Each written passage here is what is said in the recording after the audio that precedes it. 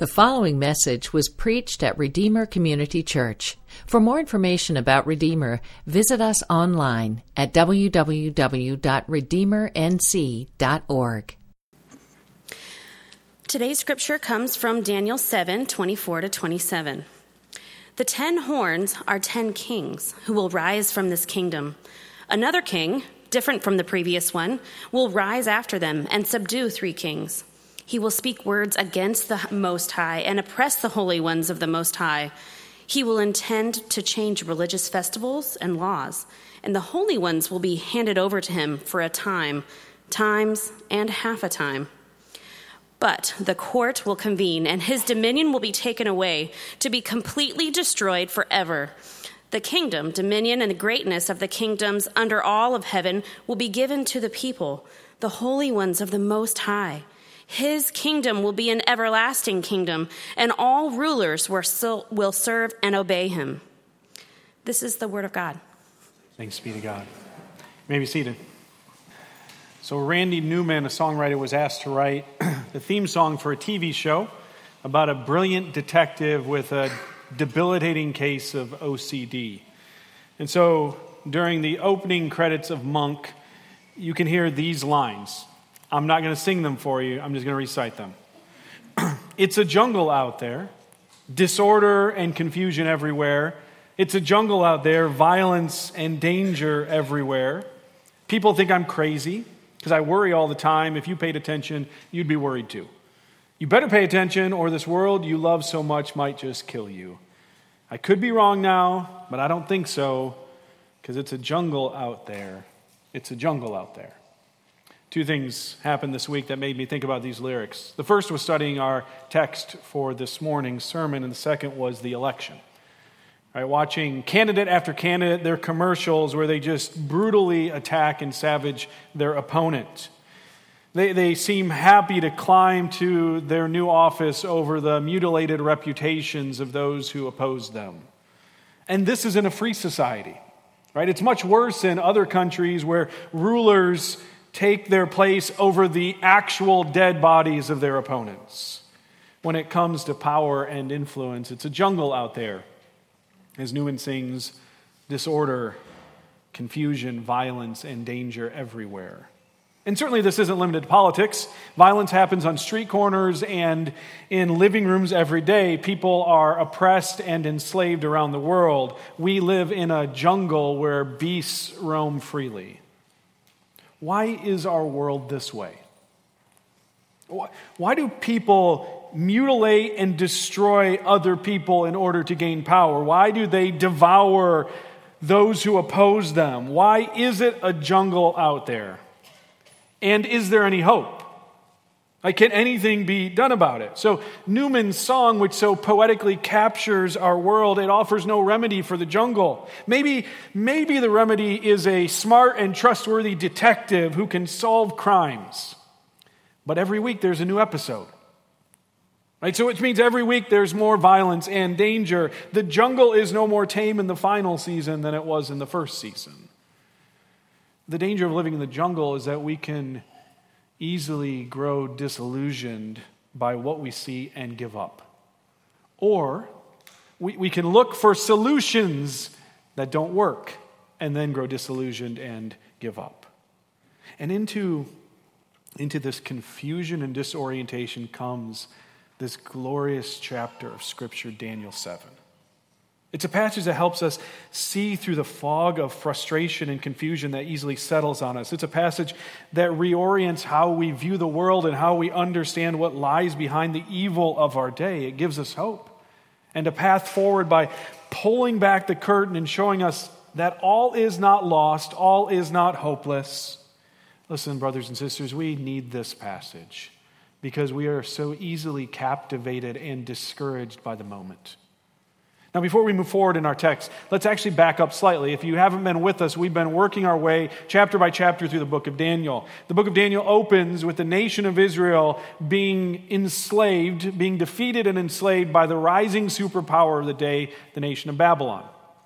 One of the things Nation Babylon did was to take the brightest young leaders and take them to Babylon as a way to try to sort of reorient them to a new way of thinking, a Babylonian way. And so Daniel and his three friends, they show us what it's like to try to navigate life faithfully following the true God in the midst of a culture that Babylon, we see, starts to stand symbolically for all rebellion against God.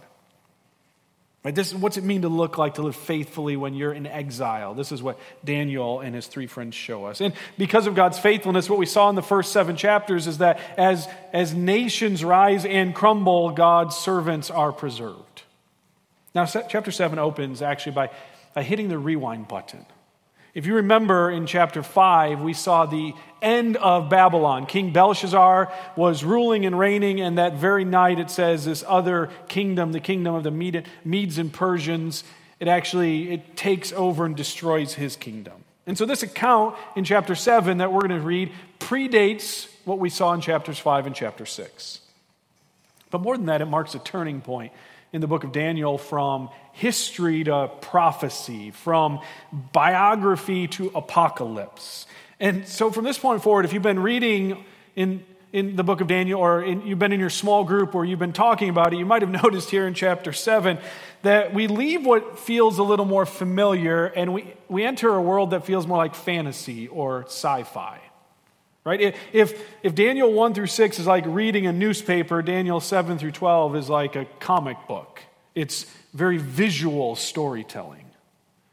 Now, next week, we're going to spend some of our time talking about how do we interpret this type of literature in the Bible, this apocalyptic literature. That's going to help us as we finish out the book of Daniel. But for now, for this morning, let me just simply say that you must understand that apocalyptic literature, Daniel 7 through 12, it's highly symbolic. It mixes familiar and unfamiliar in such a way that the overall impression is clear, but many of the details are shrouded in mystery. And you're going to see that a little bit in this chapter, but even more so in the chapters to come. So as we look at this chapter this morning, we're going to pull back the curtain. It pulls back the curtain for us and shows us why life in this world is so difficult. I want to divide this chapter. I think it works to divide it into 2 main sections. So the first section actually is verses 1 through 8 and verses 15 through 28. Think of the chapter like an Oreo. This is the sandwich cookie is section number 1. And then there's this wonderful cream filling in the middle. We'll get to that a little later.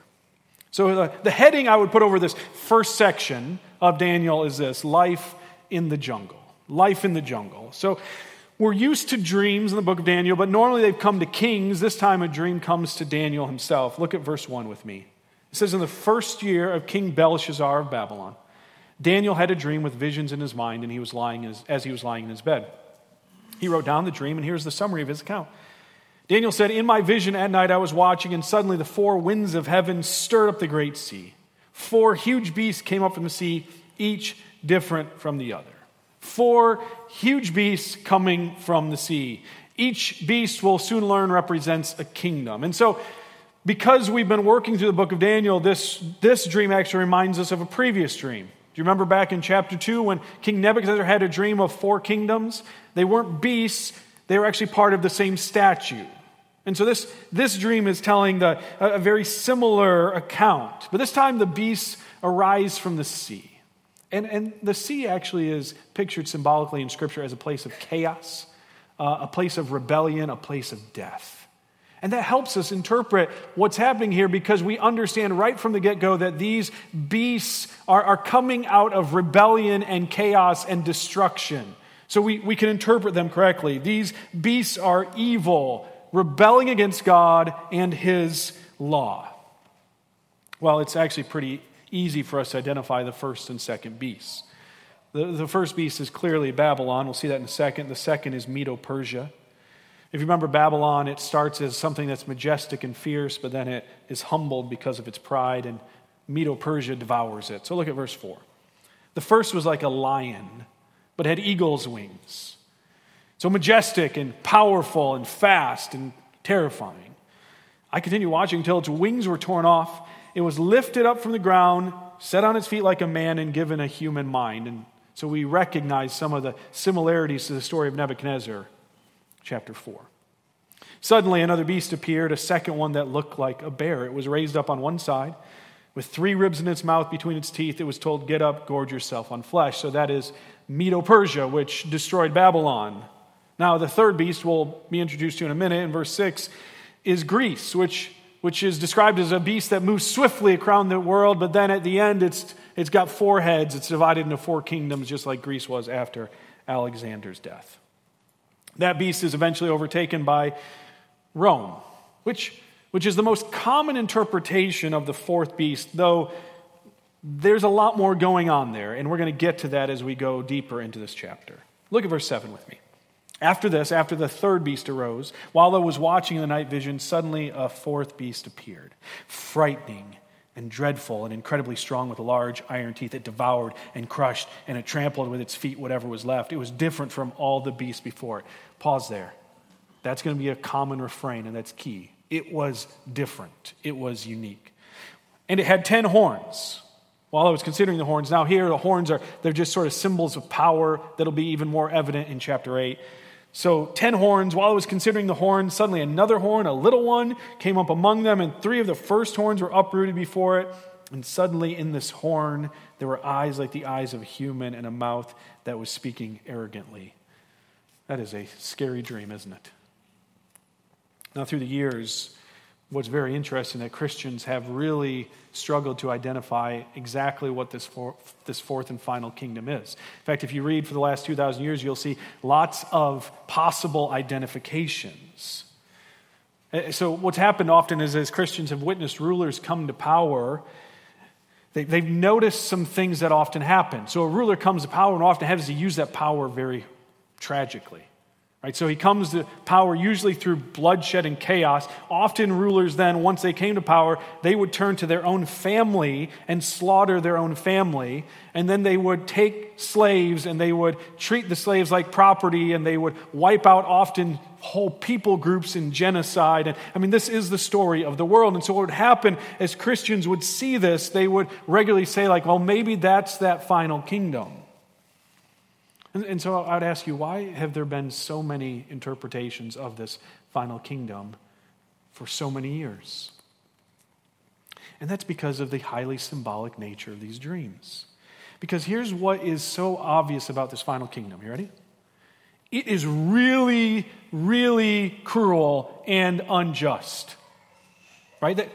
You can't miss that. Did you hear the words? Right? Trampling, devouring, crushing. And so how many times throughout history have there been really, really cruel and unjust rulers? And so it's common for Christians to go like, well, that seems a lot like what we read here. How many times has a ruler come to power and persecuted those who follow God? How many times has a vicious king lived in splendor while their own people starved? And so we need to understand that these nations are real, but they're also symbolic, and particularly this final one is intended to be held up sort of as a symbol of human rebellion against God. I want you to listen to what David Helm, if you don't own a commentary or a book on Daniel, he has a great little one. I'd recommend it to you. It's really good. He describes this kingdom, and listen to what he says. He says, in this kind of literature, these ungodly icons cross over barriers in time and space. And as they run through the centuries, they can be identified with various kingdoms that oppose God. They can stand for earthly kingdoms as human geopolitical institutions, but notice never in isolation from the spiritual forces and powers of Satan that lie beneath them and from whom they derive their power. Okay, so the big picture of this dream is that nations keep coming to power and they keep using their power to rebel against God and persecute his people. Now, Daniel has a lot of questions about this dream. Like if you woke up and you're like, I'm pretty sure God communicated to me in a dream like this, you'd probably be like, I have some questions. And so God sends this angelic messenger to him to offer some help, verses 15 and 16. And here's what I want you to get. When he asks him about this dream, the angel summarizes the point of it. So we need to get this. This is the point. Don't get lost in all the details. Study them, but don't get lost in them. Get the point. Here's the point. Let's look at verse 17. These huge beasts, 4 in number, are 4 kings who will rise from the earth. But the holy ones of the Most High will receive the kingdom and possess it forever. Yes, forever and ever. Like, don't miss it. Like, that's the point of what he's saying. Now, Daniel, he still has questions, especially about that final kingdom. And here's why he has questions. Verse 19 tells us, Daniel says, I want to know about that one because it's different from all the others. That's the second time we've heard that description. Verses 20 and 21, that kingdom has a leader who comes to power who seems to be especially vicious. Now, here's the interpretation he's given. Look at verse 23. The 4th beast will be a 4th kingdom on the earth. Again, listen to this, different from all the other kingdoms. The 3rd time it's described that way. It will devour the whole earth, trample it down, and crush it. The 10 horns are 10 kings who will rise from this kingdom. Another king, different from the previous ones, will rise after them and subdue 3 kings. He will speak words against the Most High and oppress the holy ones of the Most High. He will intend to change religious festivals and laws, and the holy ones will be handed over to him for a time, times, and half a time. But the court will convene, and his dominion will be taken away to be completely destroyed forever. So this 4th kingdom, this final kingdom, has a king that says that comes to power that does not attempt to disguise his hatred for God's people. He targets them specifically, and he does all that he can to hurt, harm, destroy, and kill them. This is likely, the leader here is likely the one the Apostle Paul calls the man of lawlessness in 2 Thessalonians. It seems that Daniel is saying that evil will culminate in a leader who is completely against Christ or anti-Christ.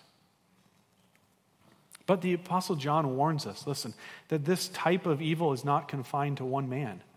Here's what the Apostle John writes. He says that there is an antichrist coming, but he says, don't be deceived. There will be lots of rulers who are antichrist, who are against Christ. Here's what we're seeing in Daniel, and here's what John is reiterating to us, is that this history is cyclical.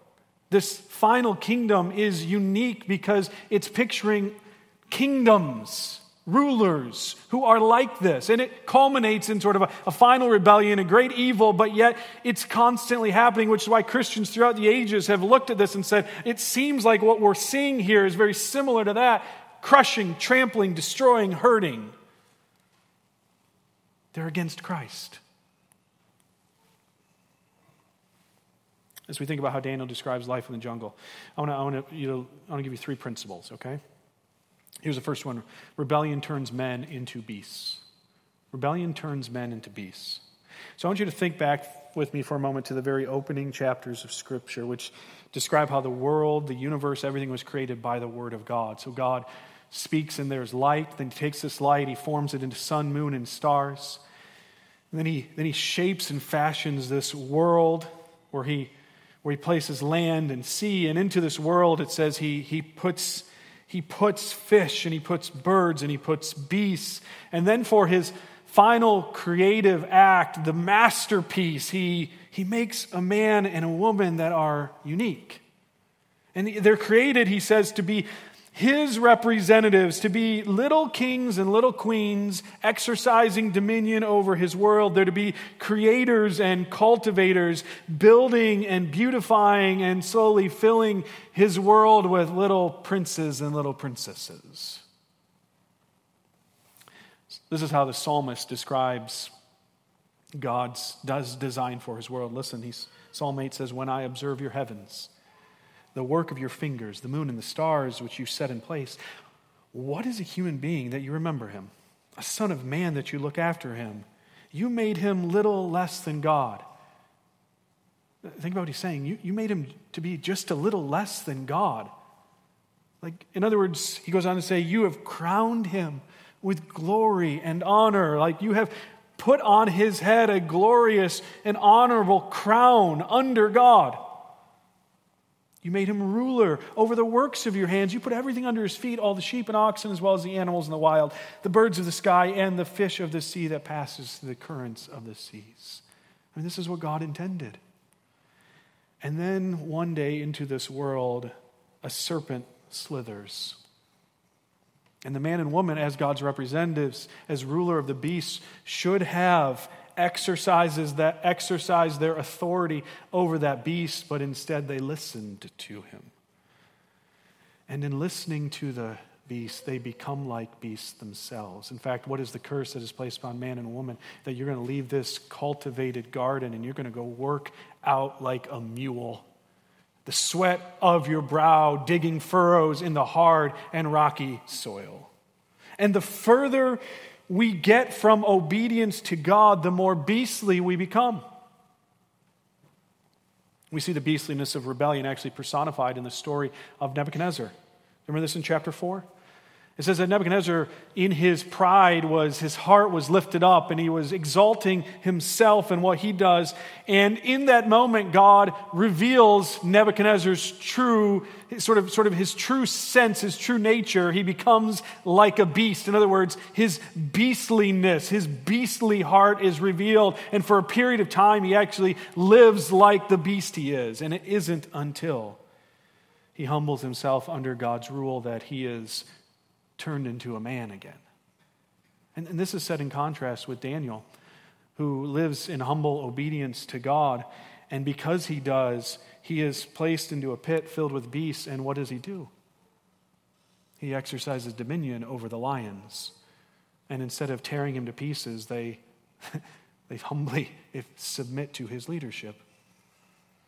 So what we see here is that God created humanity distinct from the beasts in order to rule over the beasts as his representatives who look like him.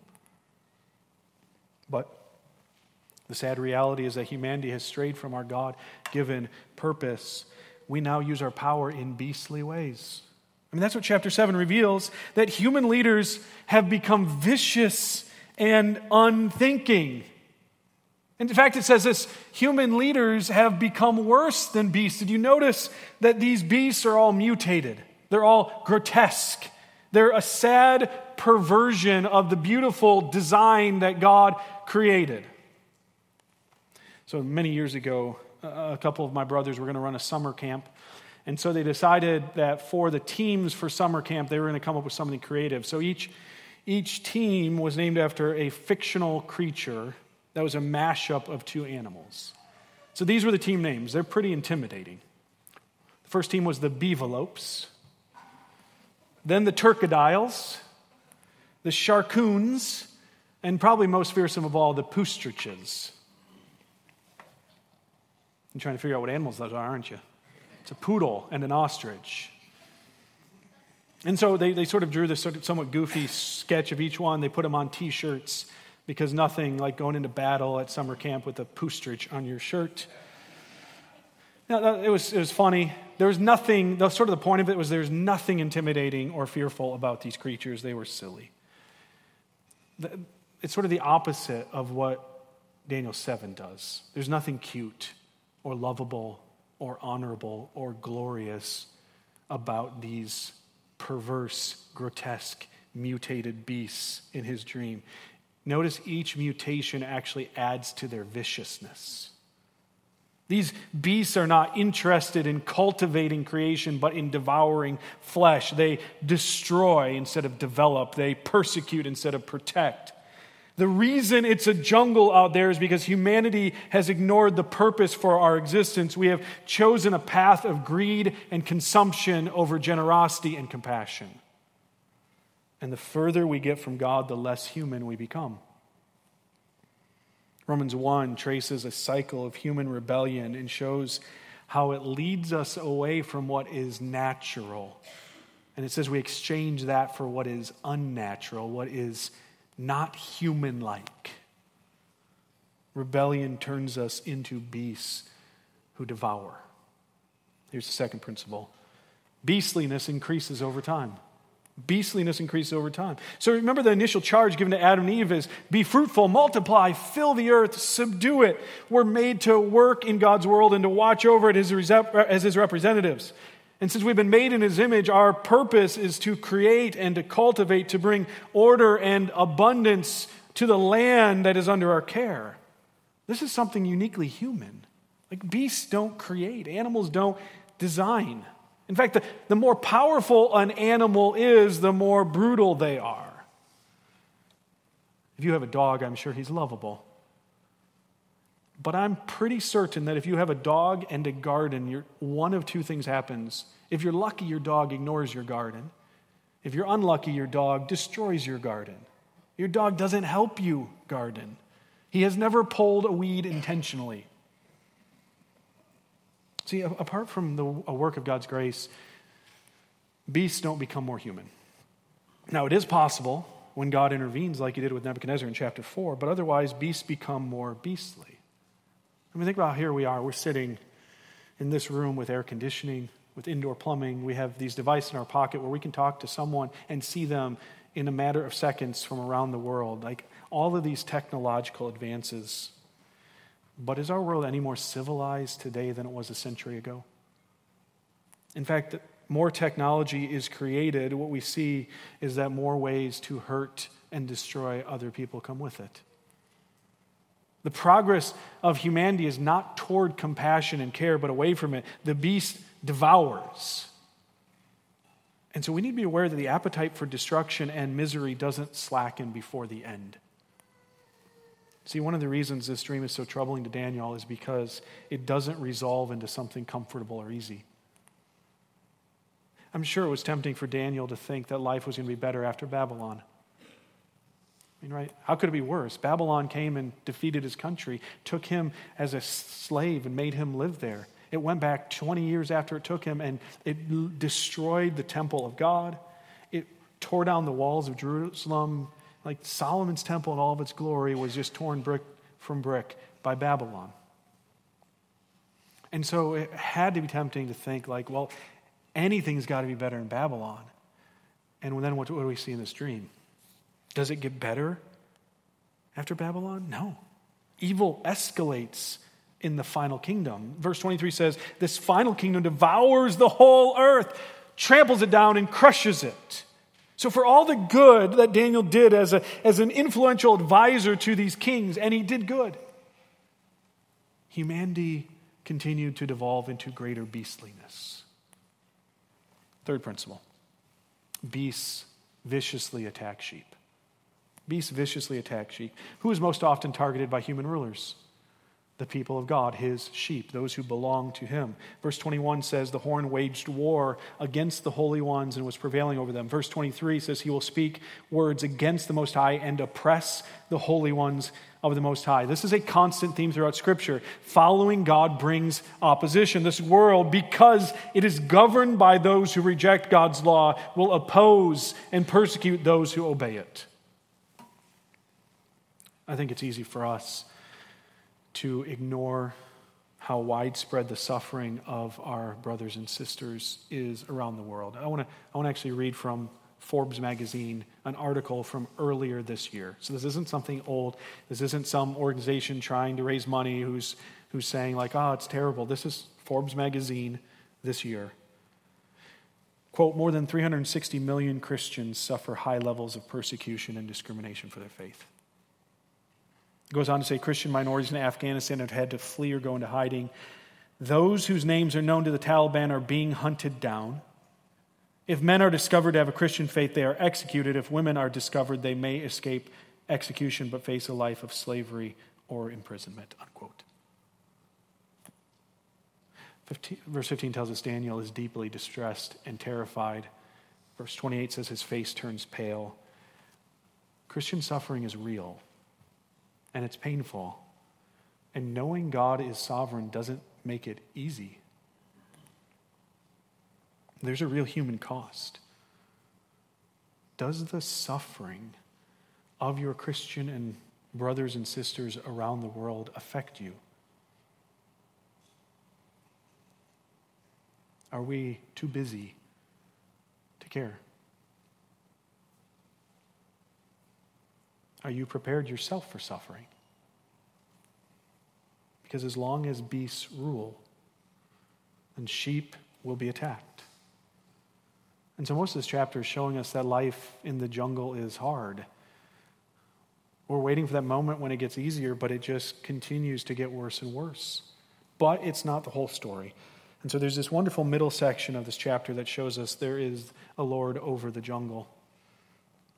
So this is, I want you to picture this almost like a film, a movie, and you have sort of in the middle of the frame, really taking up the whole frame, is this little horn, we're told, this ruler who's arrogant, and he's raging, and he's in his anger against God, he's grotesque, but he's powerful. And then the camera sort of zooms out, and it slowly, as it zooms out, it lifts up, and we see this little beast down here who's yelling and spittle's flying, and then there's this other scene that's taking place simultaneously far above him. And in this other scene, there is one greater and more powerful than these beasts. While all of these kingdoms have a beginning and end, the one who rules over the beast is older than time itself. His origin, it says, is before days were even numbered. His throne sits on a mountain of fire, yet it's not consumed. There's this perfect and blinding whiteness of his robe and his beards, showing us that in no way has he ever been defiled. Around him is an army too large to be counted. And so this vision leaves us in no doubt about who's really in control. Look at verse 9. As I kept watching, thrones were set in place, and the Ancient of Days took his seat. His clothing was white like snow, and the hair of his head like whitest wool. His throne was flaming fire. Its wheels were blazing fire. A river of fire was flowing, coming out from his presence. Thousands upon thousands served him. 10,000 times 10,000 stood before him. There is no panic, no fear, no chaos or uncertainty. While the horn continues to boast and rage, the Ancient of Days calmly takes his seat. And three things happen after he takes his seat. First, the beasts are judged by God. So as unruly as the beasts have been, God is still in charge. In fact, the origin of this beast says they came out of the sea as the winds of heaven stirred. The beasts have never truly been let off the leash. And now comes a time when God will judge them for their wickedness. I want you to notice how quick the record of the judgment is. So there is this longer description of the beasts and all the terrible things they're doing, and then the record of their destruction and judgment is so quick, as if God simply acts and it's done. Look at verse 11. I watched then, because the sound of the arrogant words the horn was speaking. As I continued watching, the beast was killed, its body destroyed, given over to the burning fire. Done. The end. That's it. As for the rest of the beasts, their dominion was removed, but an extension of life was granted to them for a certain period of time. So the books recording every evil action, every wicked thought, every damning decision are opened, and God judges those who rebel against him. No one can escape, no one can hide. Though God is patient, his patience has an expiration date, and then judgment comes. Now, friend, these nations are made up of men and women like you and me. Judgment comes not just to kingdoms, but to all who rebel against God's rule, who ignore God's instructions, who violate his commands. You know, as we look at the evil around us, and especially as we look at evil seeming to prosper while those who are righteous and are suffering, like we need to remember that God's judgment may not come when we think it should, but it will come. That God gives evil men a fixed length of time before he acts. Verse 25 describes it as a time, times, and half a time. That's a mysterious way of making the point that it's not short, but it's fixed. And it's not as long as it could be. In fact, Jesus says in Mark 13 that God has cut these days short for the sake of his elect. Evil may take your life, but it will not last forever. because God sits on his throne and judges the beasts. Here's the second thing that happens after he sits down. The throne is given to Jesus. The throne is given to Jesus. Verse 13, I continued watching in the night visions, and suddenly one like a son of man was coming with the clouds of heaven. He approached the Ancient of Days and was escorted before him. He was given dominion and glory and a kingdom so that those of every people, nation, and language should serve him. His dominion is an everlasting dominion that will not pass away, and his kingdom is one that will not be destroyed. 81 times in the Gospels, Jesus is called the Son of Man. Son of Man is another way of saying human being. That Jesus, who comes on the clouds, is a sign of his deity, takes on the form of a man, perfectly blending deity and humanity in one person. After dying for sin, rising from the dead, sending his disciples and ascending to heaven, Jesus takes his rightful place at his Father's side, where he receives all power and glory. Into his hands is given an unending kingdom. We saw in Nebuchadnezzar's dream that the statue was crushed by a stone not made with human hands. And that stone, after crushing the kings of the world and they being like chaff that was blown away by the wind, it slowly grew into a mountain that filled the entire earth. Jesus is establishing his kingdom until it fills the whole world. Now, as the Son of Man, Jesus stands as the representative of the human race. He is our representative. He lived the life we were supposed to live, and he died the death we deserve as judgment for our sin. And through faith in him, we join in the merits of his death. We receive the gift of his life, and we are brought into his kingdom. And so here, on one hand, you have men who, like beasts, grasp for more power. They become more and more beastly as they devour others in an endless, unsatisfied quest for more. They consume and they are never satisfied. And then you have Jesus in human form, who shows us what true humanity looks like, that we are created to give ourselves for others. That we find satisfaction not in taking and devouring and consuming, but in relationship with God, obeying his commands, and then fulfilling this God-given mandate to create and to cultivate and to show compassion as we pour out our lives for the good of others. And so the beasts receive judgment from God, and Jesus receives a kingdom. And then one more thing happens. The garden is restored to glory. So Jesus, through his death and resurrection, begins this work of restoring creation to its intended end. So like a house that was destroyed by fire and is being slowly rebuilt brick by brick, Jesus starts to restore the garden to the glory it had in the beginning. But this time the garden isn't one small piece of land. We see it spreads from one corner of the globe to the other. We're told in verse 14 that Jesus saves a people from every tribe, language, and nation. In verse 18, these people receive the kingdom and possess it forever. Yes, forever and ever. Verse 27, the kingdom, dominion, and greatness of the kingdoms under all of heaven will be given to the people, to the holy ones of the Most High.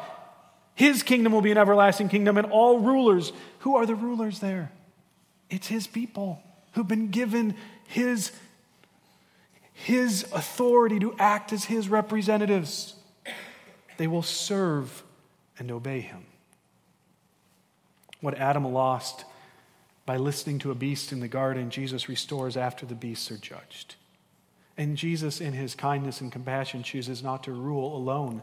He gives authority to his people, like God did to Adam and Eve. He gives authority to his people to serve him throughout his renewed world. We are restored to our position as royal representatives of God. And so, brothers and sisters, we don't gain glory by taking it from other people. We don't gain glory by destroying someone else's reputation. We don't gain glory by fashioning ourselves into an image that people will accept. We don't gain glory by making ourselves look great. The road to glory leads through suffering because we follow a crucified Savior. We walk the very same path Jesus walked. We live right now in the time between Jesus' ascension to the throne and his return to a fully restored world. And we see that our purpose, like Daniel's before us, is to serve faithfully as a representative of the King who reigns above all earthly powers. We need to be able to watch cable news and understand that's not the big picture. We need to be able to scroll through social media or not. But if we do, and realize like that's not the full story. Like there's something bigger going on. What we see on those news, social media, is we see people devouring each other. And so in that sense, if we see it for what it is, it's truthful. People devouring each other. But we must see more than that, and therefore refuse to join them. That we will not devour other people. We will not hurt them or harm them. We will not attack them. When threatened, we don't threaten in response. When attacked, we refuse to fight back. Why? Because we represent the King who reigns over it all. Now, sometimes it can get really lonely representing King Jesus. Maybe we can feel like Daniel must have from time to time that we're all alone. Daniel had these good friends, but only one person was lowered into the lion's den. Maybe you're a student and you're at school and it feels really lonely because you hear a teacher teach and you see these classmates acting in such a way and you know enough to be like, I know that's not what God intended. And I want to do what God intends, and it's really lonely. I feel like I'm the only one. Or maybe you're at work and you're in a culture of consuming, and you're in a culture of devouring, and you're like, it's brutal. Everyone there is after more and more and more, and it's hard to be the one who's trying to act human. Truly human, as Jesus intended in this. Maybe you think no one else seems to be struggling with the pressures I face. No one else seems to be under the attacks I'm under. But you see, when Daniel's eyes were lifted from these earthly beasts to the throne room of God, what he saw was a multitude too large to number gathered around God's throne. 10,000 times 10,000 is the Bible's way of saying it is uncountable. And so I just want to say to you, dear brother or sister, no matter how alone you may feel in the Babylon God has called you to, you are not alone. That there is a cloud of witnesses cheering you on. It's a jungle out there. I think as Americans, we've been lulled into a false sense of security because we have rarely faced persecution. In fact, I would tell you, I think the beast looks more like a sweet-talking serpent trying to seduce us with visions of independence and freedom and rights and comfort and ease. And maybe even in God's grace over the last decade or two, we're starting to recognize the beast for what it really is. Maybe for the first time behind the sweet-talking seduction, we're seeing the bared teeth and the sharp claws and the stamping, trampling feet. And then we ask, well, what hope do we have against an angry lion? I mean, what hope do I have against a mighty bear? What hope do I have against an ancient serpent? When David was just a young shepherd, he was sent on a mission by his father, and that took him to the nation of Israel, the army of the nation of Israel, and they were cowering in fear, and they were asking the question, what hope do we have? What hope do we have against this? As their enemies were lined up on the other side of a valley. And David went before the king, and there he told him a story. He said, here's a story. While I was tending my father's sheep, an angry lion came. And another night a mighty bear came, and God gave me power to destroy the lion and to defeat the bear and not lose a single sheep. And then David marched into that valley And there we're told, in the middle of the valley, the sun was shining on a giant. And because of the way the sun was shining, that giant in his armor looked like an enormous serpent.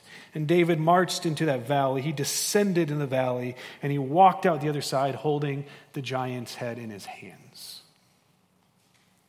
Listen, Jesus of Nazareth, the Son of God, born into the line of David, our good shepherd, descended into death itself, and he came out the other side having crushed the serpent's head.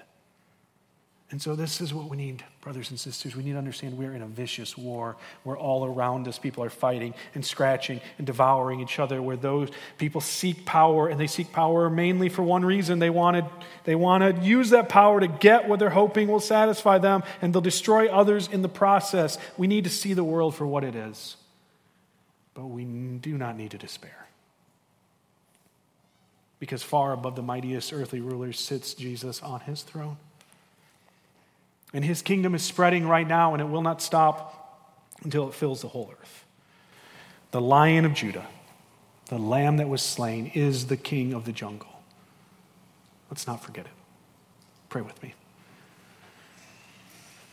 Father, it's really hard some days. It's really hard some weeks, some seasons, because